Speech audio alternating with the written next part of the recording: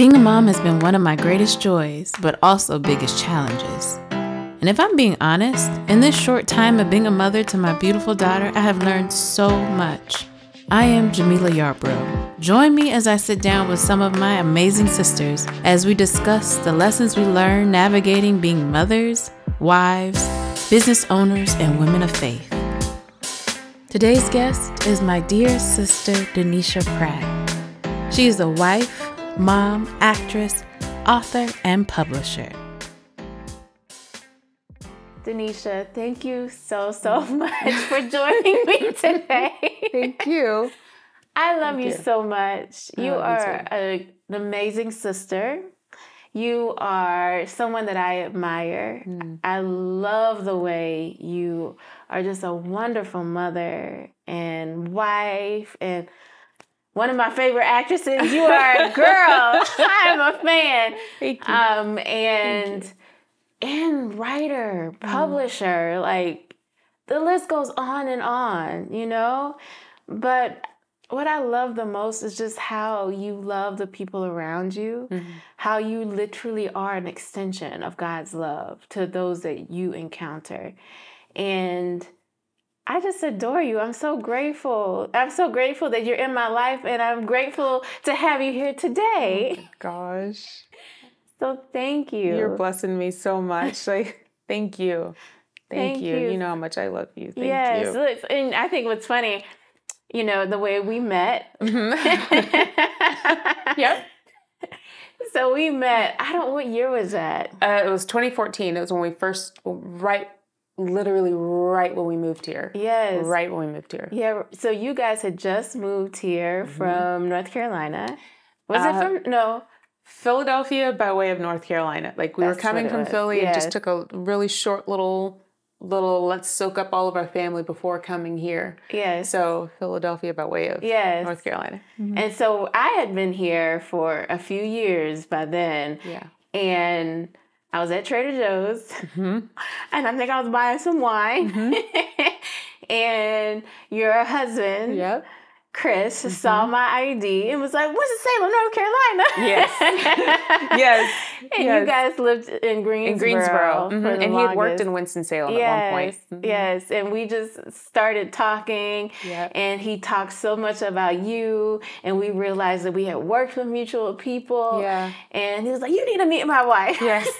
Which is, it is the weirdest thing for, I was like, babe, to tell someone, you should meet my wife. Like, right. Looking back, I was like, oh, yeah, that was kind of weird. That's kind of weird. But at the time, I didn't even think about it that way. It's so funny. Yeah. And so then we connected. He connected us. And we finally met at a coffee shop. Yeah. And I met my beautiful godchildren that day. They were babies. They were so little. And from that day on, we've been in each other's lives. Yes. I just remember us talking, and you were so open and vulnerable, and we just connected right away. Yeah. And literally from that day on, that was it. That was it. I know I was crying. I'm crying now. I know there were tears. We really connected. And I'm so grateful for that day and that time, and that we were able to connect, and that God used Chris to open his mouth to say that, and to bring you through his life. All the things that had to fall into place. You know, what if you didn't go to that Trader Joe's? What if you're like, I'm going to go to a different grocery store? Just all the things. All the things. And Chris was so right. Here we are. Yeah, he was right. Yes. You know, so I adore your children. They are such a big part of my heart. I am just the proudest godmommy, and they are just incredible kids. Like I'm in awe of them, honestly. And you know how certain children will give you confidence of the future? They give you confidence of the future. Like, oh, we're going to be good because they are here, you know. Their light is so bright. They are so loving and so giving and so empathetic. And so they're just and wise beyond their years, you know? Yeah. And just talented and just great kids, you know? I love being around them, you know? As a family, we adore being around them. Yeah. And, you know, so kudos, Mama. Kudos. Listen, thank you. But it's such a responsibility because they are the way that God has made them. And there's so many times where I'm like, Lord, I need you to help me because I'm like, I don't want to mess up because they are so all the things that you said and more. When I was pregnant with Declan, I remember we were on our baby moon in Nashville, Tennessee. Hey. And the whole time I was walking around with Declan, I was pregnant, and I told Chris, I feel like I'm carrying royalty. I kept saying that. I'm sure other moms might feel something like this, but there's something about him. I don't know what it is. And we went to a grocery store in Nashville, and there was this older gentleman was bagging, and he kept staring at me from several registers down, and it was a little uncomfortable. And when we were leaving, we had to walk past him, and he stopped me, and he like blessed my pregnancy, and he called Declan a king. And it was, I looked at Chris and I'm like, did you just hear what this is literally what I've been saying. I feel like I'm carrying royalty. He's been staring at me and he called him a king. Yes. And so I've known there's something very special about them, and I need all the help and all the wisdom that I can get from God to be a good mom to them because they've been entrusted to us. And so there's a lot of weight that comes with that. And then there are times I have to remember they're also going to have their moments of just being a 10-year-old and just being a 9-year-old and like having their fits. But because there are times where they're so wise and they are very mature and they carry themselves well, it kind of throws me off sometimes when they do things that just a normal 10-year-old. Oh, yeah. Oh, yeah, I forget. Okay, you are 10. Yeah. All right, you're just in a mood. Right. All right. Okay, you're hangry. That's right. Right. Just a real thing with Declan. You know, so one of the things you said is the fear of getting it right. Yeah. That resonates with me.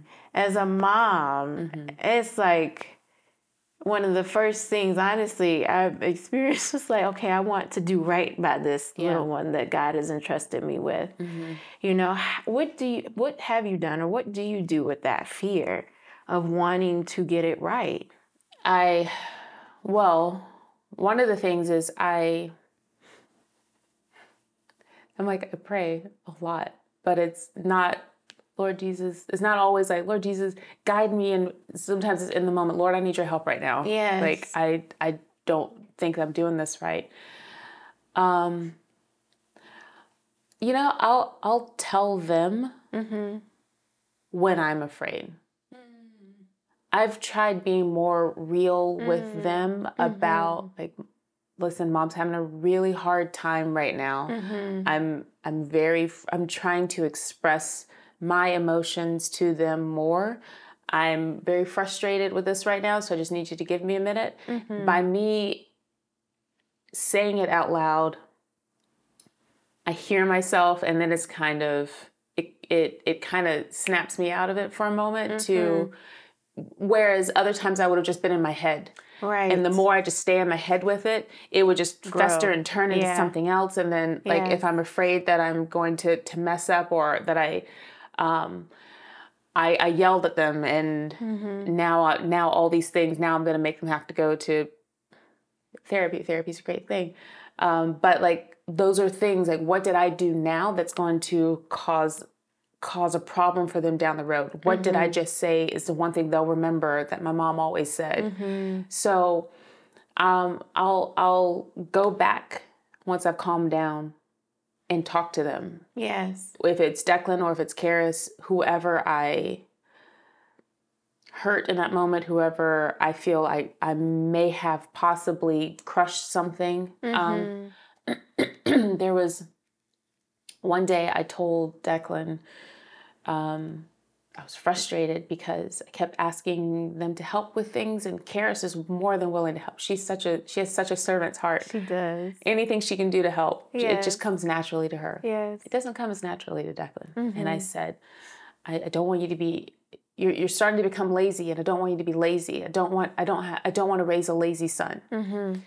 And I saw what that did to him, and then I replayed it in my head. But I was frustrated because this is not just a one-day thing. This has been day after day after day, and months after months. Like, make your bed, pick this up. Can you help? Can somebody help? Karis is right there to help. He's willing to let other people do other things for him sometimes.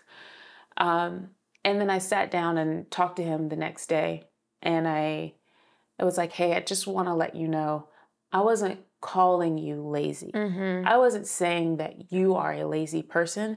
I just don't want you to pick up lazy habits that will be harder to break when you get older, that will turn you into a lazy person. Right. And it's like, I'm not calling you that. And then to see him go, okay. So in those, that's what's helping me realize. Yes. This is how I can, even if I mess up, I can go and talk to them after. That's good. And that's the opportunity to correct it before it can turn into something else. That he's not like 10 years down the road, he's got in his head, my mom called me lazy. My mom called me lazy. Because I don't want to put that curse on him. I don't want to put that on him. Right. But because I was frustrated that he didn't run to come help or didn't do what I asked him, he didn't make his bed, now I've caused a problem down the road that he's going to have to deal with for years. My mom called me lazy. Yes. We nipped it in the bud. Yeah. And we cleared it up. So good, though. One of the things that you're highlighting is the ability to look at yourself and say, I did not do that right. Yeah. Humble yourself. Yeah.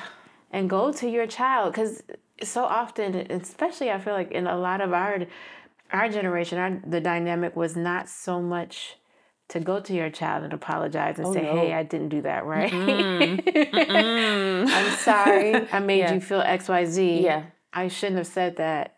I should have said this, And to even hear what that shift for him in that moment, that you humbling yourself and going before him, then that becomes a moment of empowerment, because not only is he getting such a great example of humility, as well as it's okay if I make a mistake.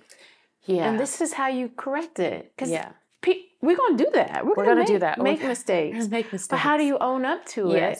And how do you still go back to the person and make it a moment that someone can gain from versus the opposite? Yeah. Yes. It's such a great example. Yes. And one thing that also helps me is, yes, you've only been on this planet for 9 or 10 years, right? But you were with God a lot sooner ago than I was. Yes. They're coming,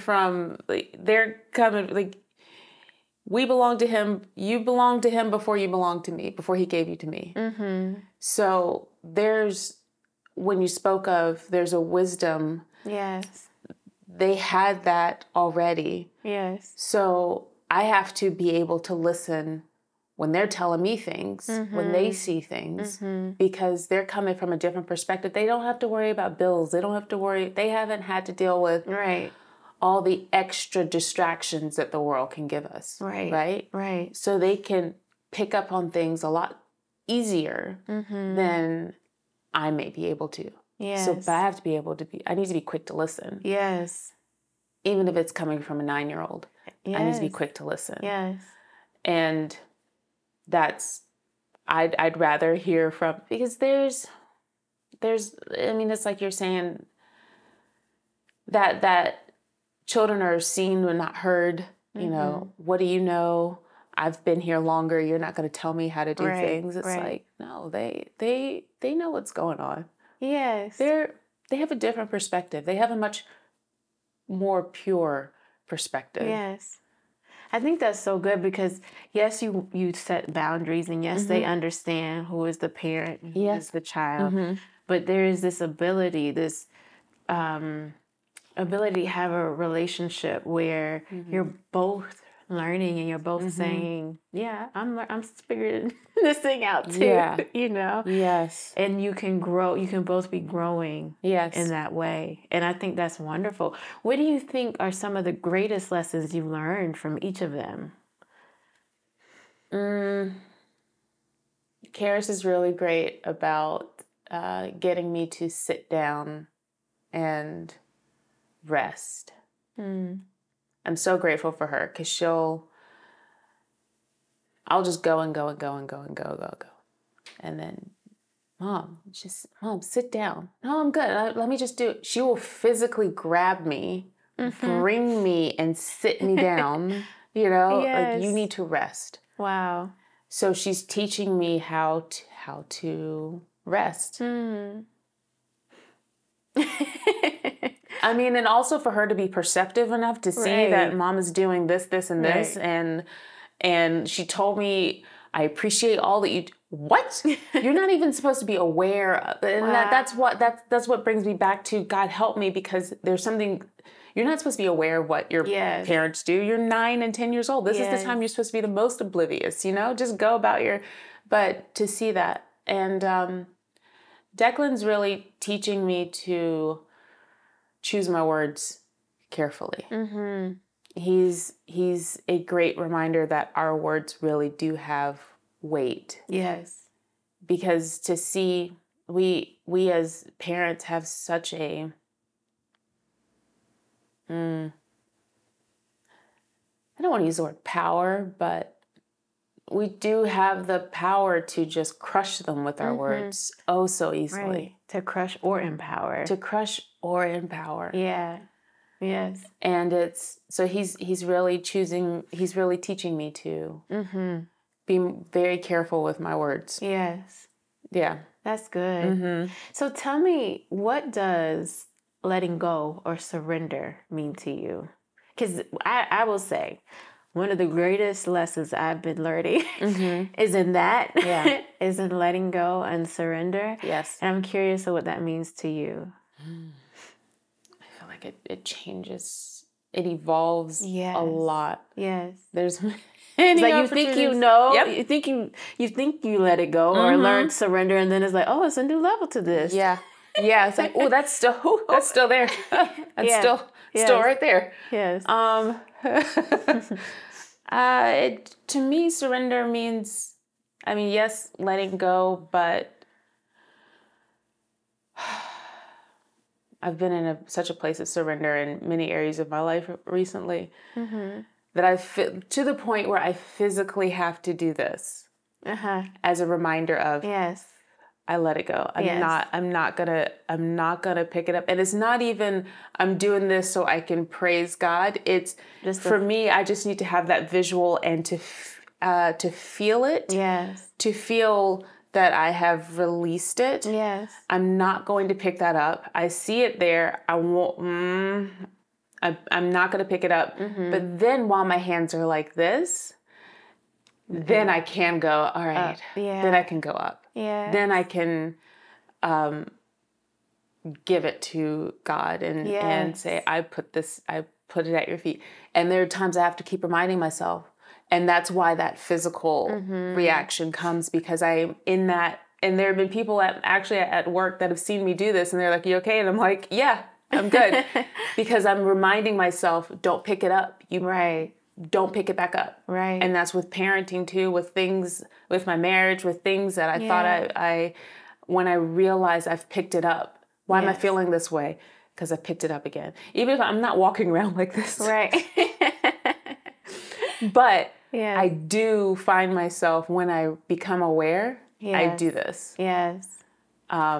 So it's letting it go trusting God. And trusting Him. Yeah. But I have to connect it physically. Like there's something about feeling my hands stretch and that openness, that I don't have anything in my hands. I can't hold anything if my hands are fully stretched open. Yes. If my fingers are all the way open. Yes. And I know it seems real. It's not weird. But it's like, it connects, like to feel it physically, because there's so much with God that I think, and I feel it in my heart, but I don't always. He's not tangible to me. Yes. Not always. He's tangible through other people, but this I can feel. I feel that, and it's just so deep how that posture, when raised, then becomes, leads into worship. Yeah. Yeah. Let's talk a little bit about your childhood. Okay. One of the things that is tough is like letting go of the things of our past and not allowing them to impact or influence how we live, how we see, how we parent, Let's talk about your childhood, and how that's impacted you as a parent. I went on quite a journey. Still am going on a journey with things that happened to me in my childhood, going into my teens, going into my 20s, and we'll stop there. No. Right. No. Yeah. I stopped there too. And beyond. Yeah. Just all the lessons that I've learned. And one of the things that really, childhood trauma is such a thing that can affect you down the road, right? And it can influence how you parent, how you walk through life. And one of the things I will say that as I got older, something that helped me heal was to realize that it goes back to what you were saying at the beginning. Wow, my parents were just doing the best they could.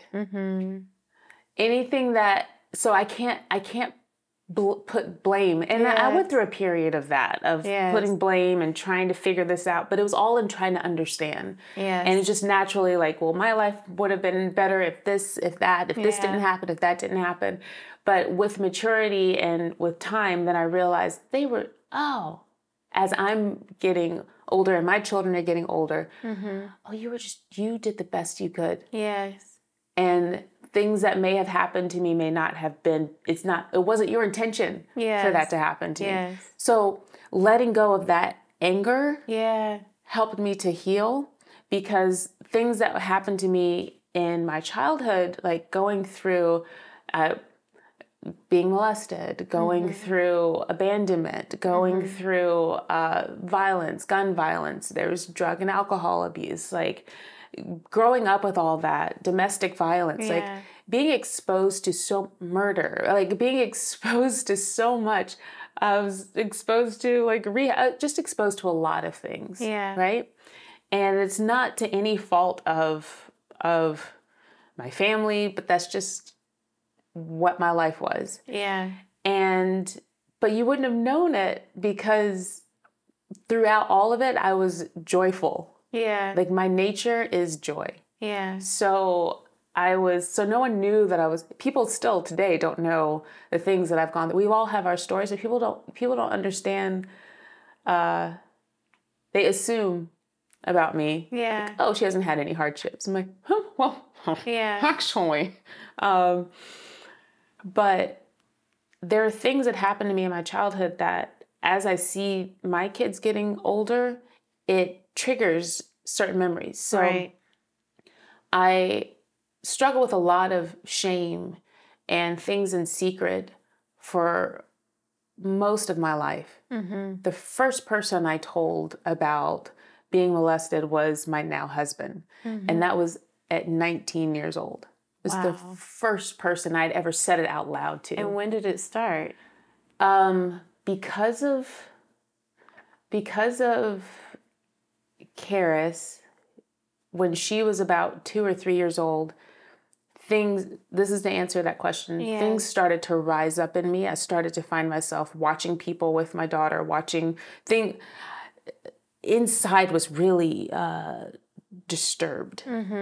And I would be anxious, and I would so that made me think that things started happening to me earlier than what I originally thought. From what I remember, Yes. I think things started to happen because of I remember at 5 years old. Yeah. I remember asking my teacher a question about, all sorts of things that you're like, this 5-year-old should not be asking me this. Right. But it was just innocent. Like, what does this mean? Or what does this mean? So 5 is what I thought, but seeing Karis and having that reaction made me realize I truly think it was earlier than what I thought. Mm-hmm. So it's like, so seeing them grow and being triggered as they get older and older, memories get triggered. Things I thought that I had been healed from would come up. I had gone to therapy at one point. This was like way down the road. I'd gone to therapy to be able to cope with some things, to find the words to bring up to some family members what had happened to me. Yes. I had been living in shame for so many years in secrecy. Now it was time to bring it to light so that I could heal. Because I was still carrying a lot. I was still carrying that shame. Mm-hmm. And I needed to be able to voice it. Yes. I needed to be able to get out of it. So by the time, let's see, because my dad was murdered when I was 11. Mm-hmm. So my son is 10. He's approaching 11. So that's another triggering age for me. Yeah.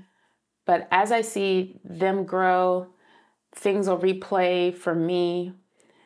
So I've been able to teach them from a very young age, body awareness, how to be safe with their bodies, telling them the actual name of their body parts. And so that way, if they ever came back and called it anything else, then I knew you heard this from somewhere else because we call it what it's actually called. Your body parts this is what they're called. Right. No nicknames, nothing else. So that was my way of kind of also putting out feelers to see if I don't like that I had to think that way, but it's how it was a result of things that had happened and things I had been exposed to. I'd been exposed to pornography at a very, very young age, very young age. And now my kids go to school, and then at one point Declan was in 2nd grade and I see his friends have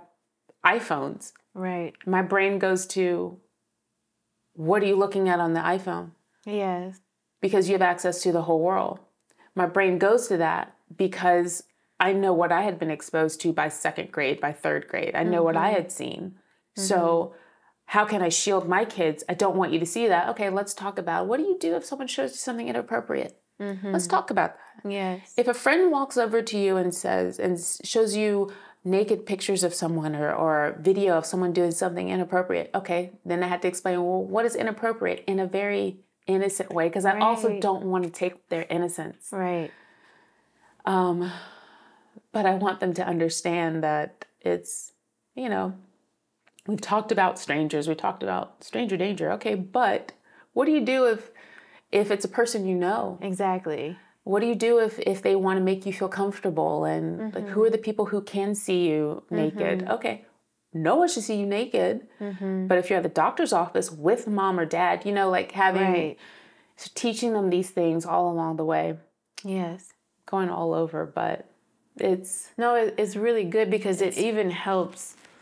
These can be hard conversations or conversations that parents even avoid. Yeah, it's very easy to avoid it. And I think it's good to hear how to have these conversations too, so that your child is prepared. And that's because I ultimately, and I tell them this so many times, I know they're sick of me saying it, but I tell them, I'm here to help you make sense of this world. I had to figure out a lot of things by myself because of the secrecy, because of the shame. They don't know that part. But for me, with secrecy and shame, and then to have a parent murdered. Yeah. Like, there was a lot of my world that I had to figure out to make sense of. But because, again, joy is my nature, it seemed like I was fine. Yeah. But there was so much so much going on. And then you throw puberty in that, you know? Right. You know? How did you overcome or heal, you know, and I know it's a journey. So I know you're still on that journey. Yeah. But what are some steps that you've taken along this journey for healing from that trauma? I'm so grateful for my husband. Yeah. That God sent him, that we found each other. Yes. That he's a part of my life, because that was a huge first step for me, was admitting this was a secret. Then God used that to continue to help me through this whole journey. Yes. He sent a prophet into my life, Prophet Lovey, and I call him Papa. He's like spiritual father to me, because he has my earthly father, my dad, wasn't able to teach me a lot of things. I will tell you this. Hold on, I'm coming back. Yeah. I will tell you this. He told me, I do remember I was 7 years old, and he sat me down and he looked me dead in my eye, and he used to call me Turnip Green. That was his nickname for me. And all the firefighters, when they see me, they still call me Turnip Green at home. He was a firefighter. Oh. So he looked me dead in my eye and he was like, Turnip Green, not everybody's going to like you. Not everybody's going to be your friend. Like, he was very, like, so those type of lessons I got, like, he would teach me those things. What was your relationship like with him? It was a very interesting relationship. It was a very confusing relationship. He dealt with a lot of, now that I'm older, to be able to look back, to realize he was dealing with a lot of demons. He was dealing with a lot of hardships. He was a very secretive man. I know I learned at some point he saw a lot of trauma and violence. But I learned that like bits and pieces. He was a very complicated man. But I knew he loved me. Yes. But then, even then, it was complicated, because it was confusing. Touch became a very confusing thing with him. And he dealt with a lot of demons, but through it all, I was always proud of him. Yeah. And he was always proud of me, and he would, you know, like, I knew he was the one who would just tell me like it was. My mom, she's great. I still have my mom. She supports me. She loves me. Oh my gosh, she is my biggest champion. Always has been. Moms carry a lot. Yes, they carry a lot. Yeah. So she's a business professional, at that time she was. She was in education. She had moved up pretty far through education. She was going to school. She's carried a lot. She's volunteering at church. She's all these responsibilities, plus being the mom of the house, you know? So when moms are busy doing all their things, then dads are able to, you know, sometimes just have more fun, or they don't have to carry as much. I'm not saying they don't work hard. I'm not saying they're not involved, but there's a different dynamic. Yeah. So things that she would advise me on would be different than what he would. Right. You know, it may not have occurred to her to say, not everybody's going to like you. She's like, oh, you're great. You know, she was always encouraging, and still is.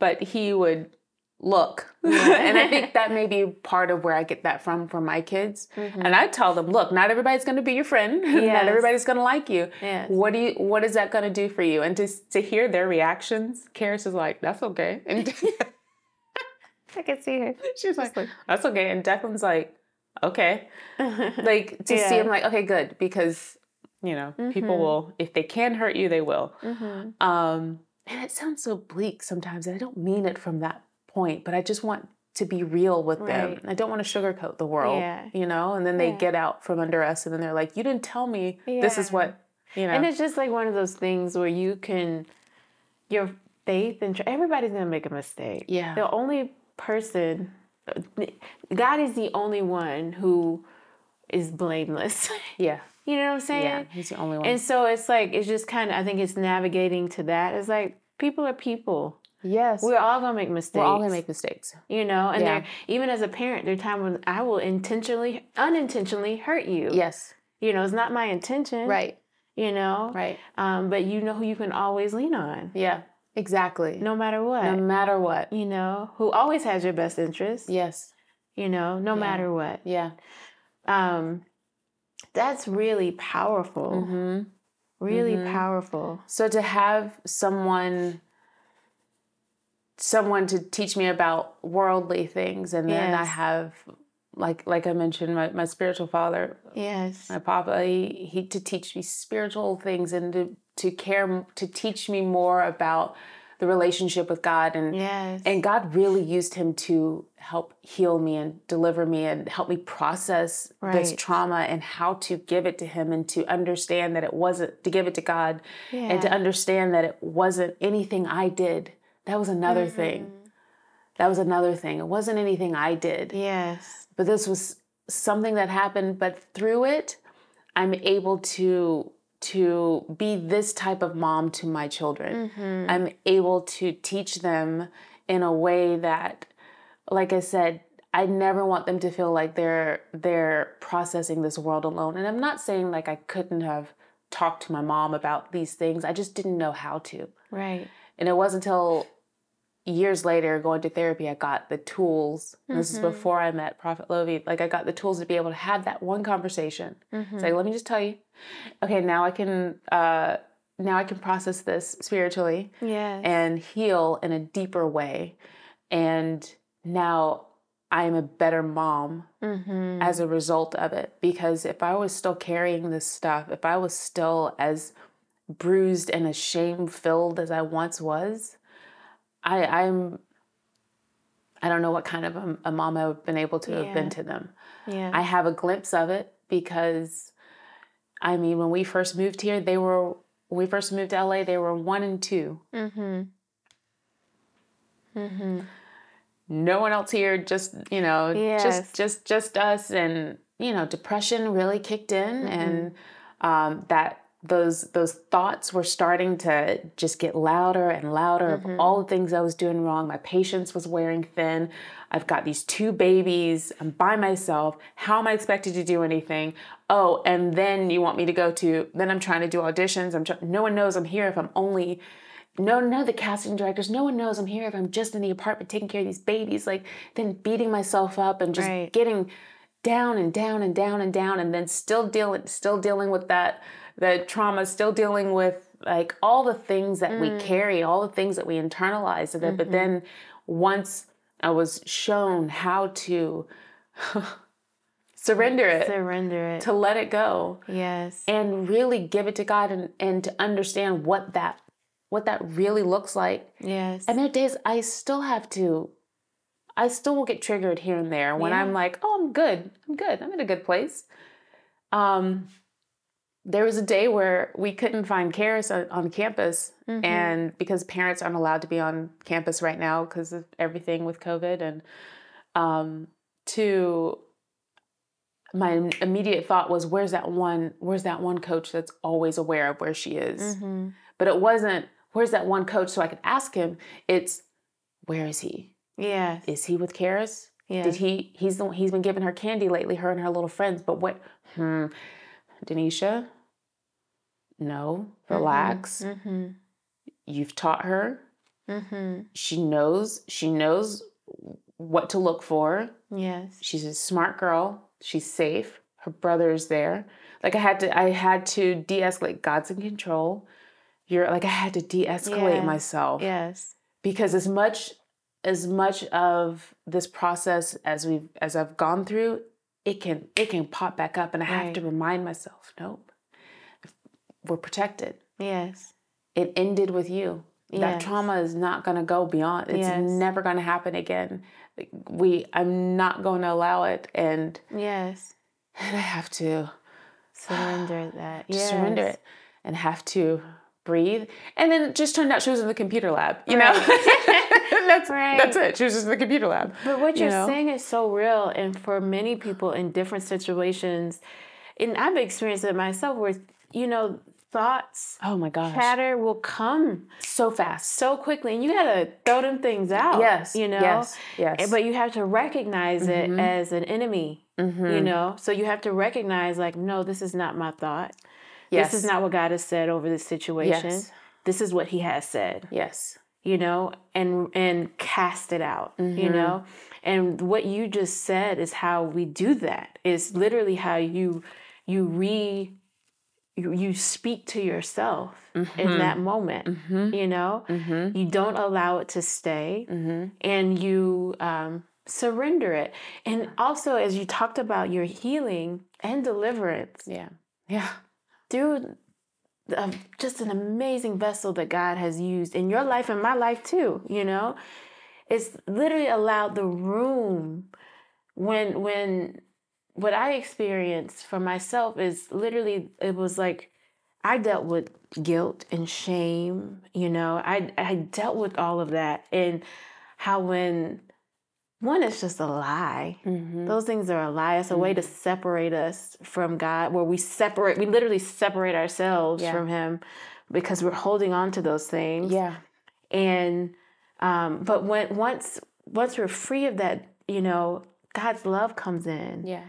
And his love, it does cast out all fear. It does. You know? Yes. And so even in those moments, I realize, like, when I'm afraid, like, oh, I need more of your love, Lord. I thought I knew it. I need some more. Yeah. You know? Could I have some more? Can I have some more? Yeah. You know, and I think it's so beautiful. Just the journey that you're on. It's not perfect. It's not pretty. But it's the greatest because it has gotten you to where you are. And it has allowed for you to have this intimacy with God that's different. Yeah. You know? Yeah. And you are an overcomer, you know? Amen. And I'm curious, what does intimacy look like for you now with God? Because one of the things that I realized that has been a challenge is, as being a mom now, especially to a toddler, you know, and going through the baby phases, just having that time. Yeah. You know, that I was used to really letting go of that, what it looked like, you know, but what does day to day, what does intimacy look like with you, with God? It's so, I've learned to create that space even when they're around, even when the kids are around. And this is what I mean. That's good. Yeah. I would just be walking around praying out loud or just talking. Yeah, me too. Yeah. And they would be like, what? Oh, she's talking to God. Yes. It's become so normal that they, it's like there are times like, this is the only time like, Lord, and I will just talk to him. Yes. So now I have the time where I take them to school and then I can have the time in the car, but I have to be intentional because I miss him. I miss him when I can feel it when I haven't spent time with him. Yes. And as I'm getting older, realizing how much I really need him. And then there's this app on my phone. You may have it. Or Google does it. Like they're like these little memory apps that here's what happened a year ago today, or here's what happened 2 years ago today. Yeah. You know, it'll show you the pictures from all that. Absolutely. So this is kind of what happens is as I'm growing in him, I'm starting to recognize, similar as when I was able to recognize that my parents were doing the best they could in hindsight, I'm able to look back and be like, oh, you cared for me there too. That's so good. You were with that little girl. So much healing has happened with this.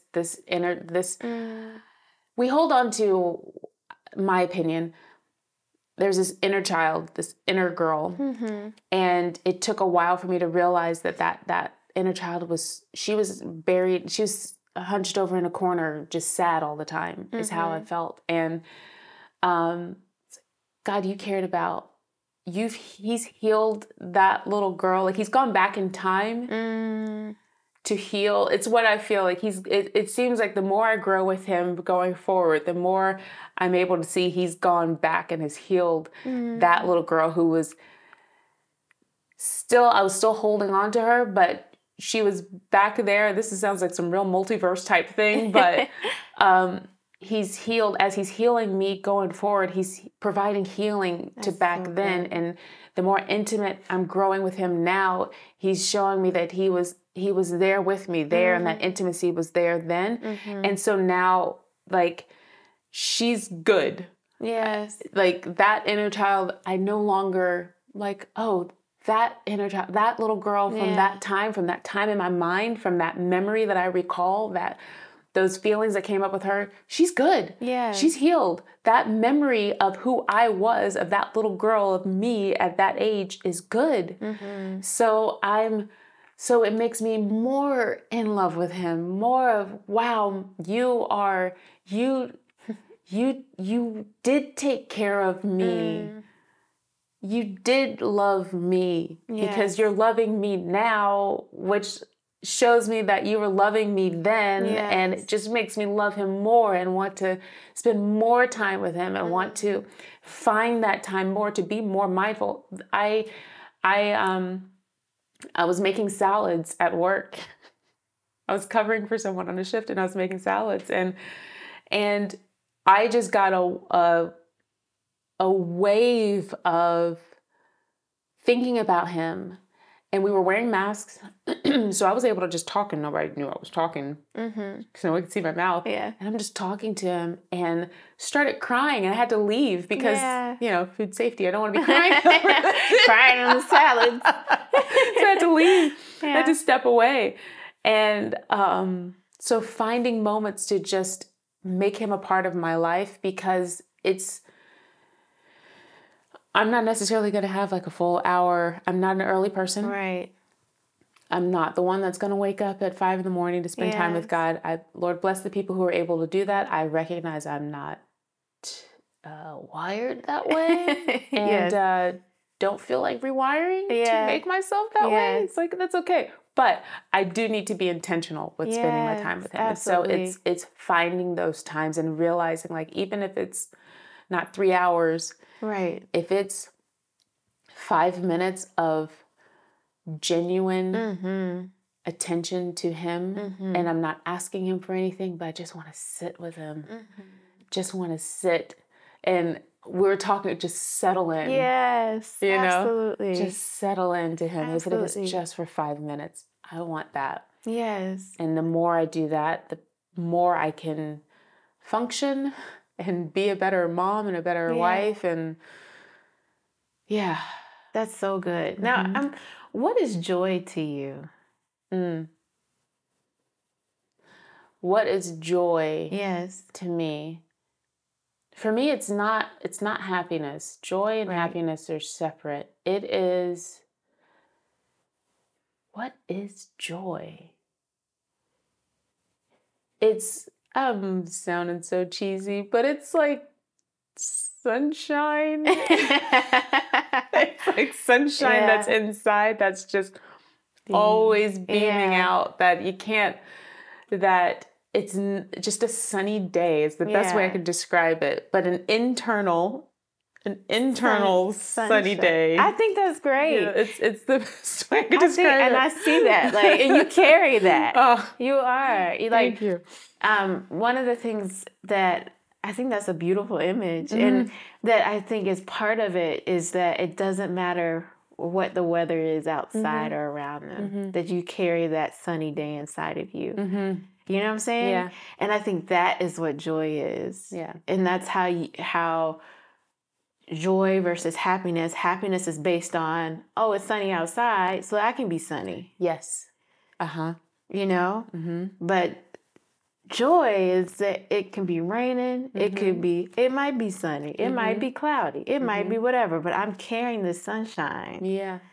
And it's interesting because my mom always told me, you know, especially when I first moved to LA and the times were rough, and she's like, baby, you got to find the joy in the journey. You know, there's always joy in the journey.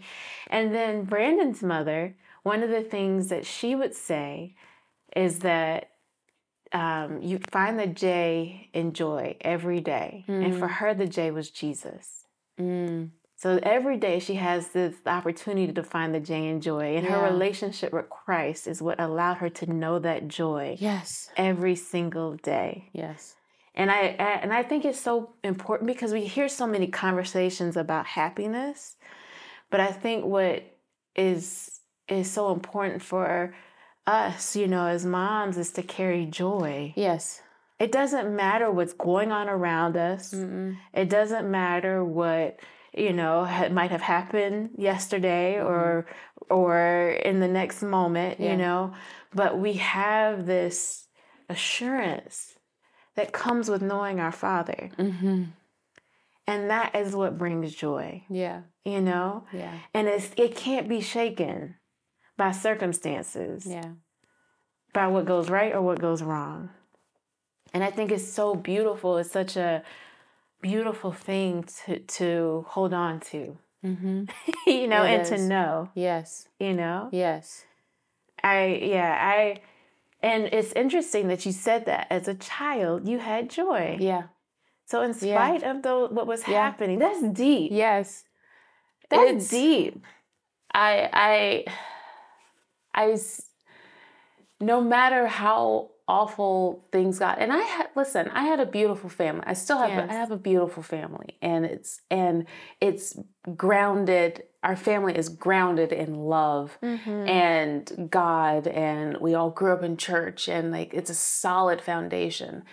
It's just a lot of bumps along the way, but through it all, man, I was joyful. Yeah. Joy, joy, joy, joy down in my heart. Singing that in children's choir. That was true. Yes. Down in my heart. Yes. That was who I was. Mm-hmm. Still am to this day, because I thank God. I praise him so much. Good Lord, you kept me. I very easily, oh my gosh, I could have very easly have gone many different directions, and and no one would have faulted me for it. It would have. I had every thing checked on this card that had been oh yeah, that makes sense. Oh yeah, that explains it. Mm-hmm. I would have had so much grace to have lost my mind. It would have made so much sense.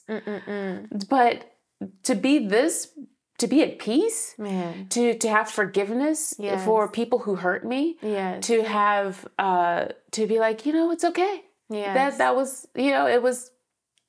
I know who God is. I know what Jesus has done for me. Yes. But oh my gosh, I could have so easily have gone way off the rails. Yes.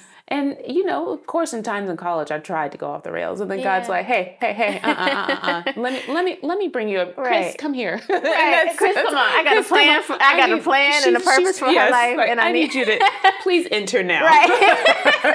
I love that. She's trying it. The story of how you guys met just melts my heart. Melts my heart. It's so wonderful. Yeah. How he was playing on a worship band. And you just walked in into the room. I literally busted in the room hey guys, what you doing? I really did. Can I join in? Hi. And it was a group of friends, and several of us are still friends, but Chris was a part of that. And we've been Chris and Dennisha ever since. But that was how I was led to even go there. That's how I know, God, you've been with me every step of the way. Every step of the way. Every step of things that happened to me in my childhood, the confusing time of teenage years, going into college, revealing that I need to get free of this. So let's start. Hey, let's start the clock on. I need you to start the clock on this shame thing. Yeah. Because I got two other little humans that we're bringing through the two of you. Yes. And I need you to be healed. I need you to be on your way to be healed by then because of what their destiny is. Absolutely. And it's having an idea of, I feel like I'm carrying royalty. There's something special about Karis and there's something here. they have destiny. Let me get my stuff together. Let me figure out more of what you have for me. Let me open my eyes to this healing. Let me not slow myself down by holding on to that trauma and holding on to this bruised little girl who was once there. Yeah. I need to get rid of this. I need to process this. I need to pay attention to what you're telling me, the people you've put in my life to encourage me, to teach me, to mentor, like everyone's point. I need to get a hold of this for them. Right. And for beyond them. Yes. Not saying I have more children, but beyond. Oh, let me clarify. Like, don't get excited. Let me clarify. For their children, like my grandchildren and generations beyond. It's like, and when we realize, I think when we wake up and we can see, oh my gosh, it's so much bigger than just little old me. You know, it's so much big. You have so much, because you even look back at all the people who've come before us. Yes. That took for us to get here. I can't drop the baton. Yes. I can't afford to close myself off and just sit in this bubble and only focus on the pain and the past. I can't, because there's too much. Yes. There's too much at stake. Yes. There's too much at stake for me not to speak to my children in a way that points them to Jesus. There's too much at stake for me not to be able to humble myself before them. There's too much at stake. Yes. So that's what keeps pushing me. What would you say to someone who is either a mom now, or preparing for motherhood, who has stuff from their past that they haven't dealt with, whether it be trauma, guilt, shame, and what would you say to that person who may be afraid or not know how to take some of the steps that you have? I would say it's time to be brave. It's time to be brave. It's time to say no more. I'm not gonna. I refuse to let that rob me of my future. I refuse to let someone else's demons rob me of what God has for me in my life. That's the point you have to get to, and you have to be brave to do it. Like you have to not care. It took me. I had to go to therapy to be able to talk to my mom about what happened to me. But I knew I couldn't hold on to it anymore. So it's like you be brave and do it. Yeah. Because there's too much at stake not to. Yeah. And if it's finding a therapist, if it's finding a person you trust, if it's your pastor, if it's a counselor, if it's I thank God so much for Prophet Lovey. If it's someone, start peeling back the layers. Back at 19 years old, it started with me just, can I trust Chris with this? But this was a person that I knew I loved. Yes. It started with just trusting one person. Yes. To just say it out loud. Yes. But it's that's what I would say. Yeah. You have to. Yeah. You have to. Can we actually pray for those who are in that position right now? Can you pray for them? Yes. Yeah. God, thank you so much. You are such a good God. You are an amazing, amazing Father. Yes, how much you love us. God, you loved us first.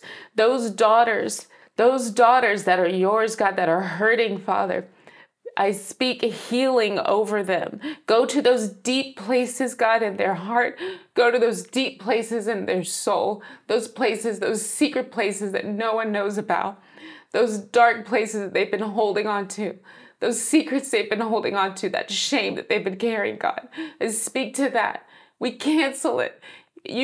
We put it at your feet, Jesus. We put it at your feet. Go to them, God. Yes. Heal them. Send people into their lives that can encourage and that can lift them up safely. I just speak peace over them, peace over my sisters, peace and healing over them, God. I thank you for the testimonies that are going to come out of their lives, that as they take each step forward, it may be scary, it may be shaky each step, but that they get stronger with every step into the light that they take. Amen. Every step in the light that they take towards you, God. Every little step that they take, that you're strengthening them and you're lifting them up. And I thank you for the healing, and I thank you for the peace, and I thank you for the testimony that's going to come from them. Yes. I thank you for the stories, and that as they heal, that they will be able to help others, that they will be able to heal others, that they can be able to look back and say, I've overcome this. You can too. Lord. I went through this. You can come through it too. I thank you that you are such a good God. I praise you for what you are going to do, what you will continue to do. Not only in my life, in my sister Jamila's life, but everyone who's watching, anyone that this can touch, God. I thank you, Father, and we worship you. Yes. In Jesus' name. In Jesus' name. Amen. Amen. Amen. Oh, thank you. I love you so much. Thank you. I love you too. Thank you for everything you poured out. Thank you for your transparency. Yeah. Thank you for your love. Thank you for it all. I adore you. I adore you too. Thank you for this opportunity. Absolutely. Because it's like, it's one of those things like, I mean, the devil even tried it again, and I was sexually assaulted in college, you know, like how do you also process that? Yes. Is it me? Am I doing this? Like how, this is before I met Chris, you know, like what? Yeah. I mean, gosh, that all of those things, all of the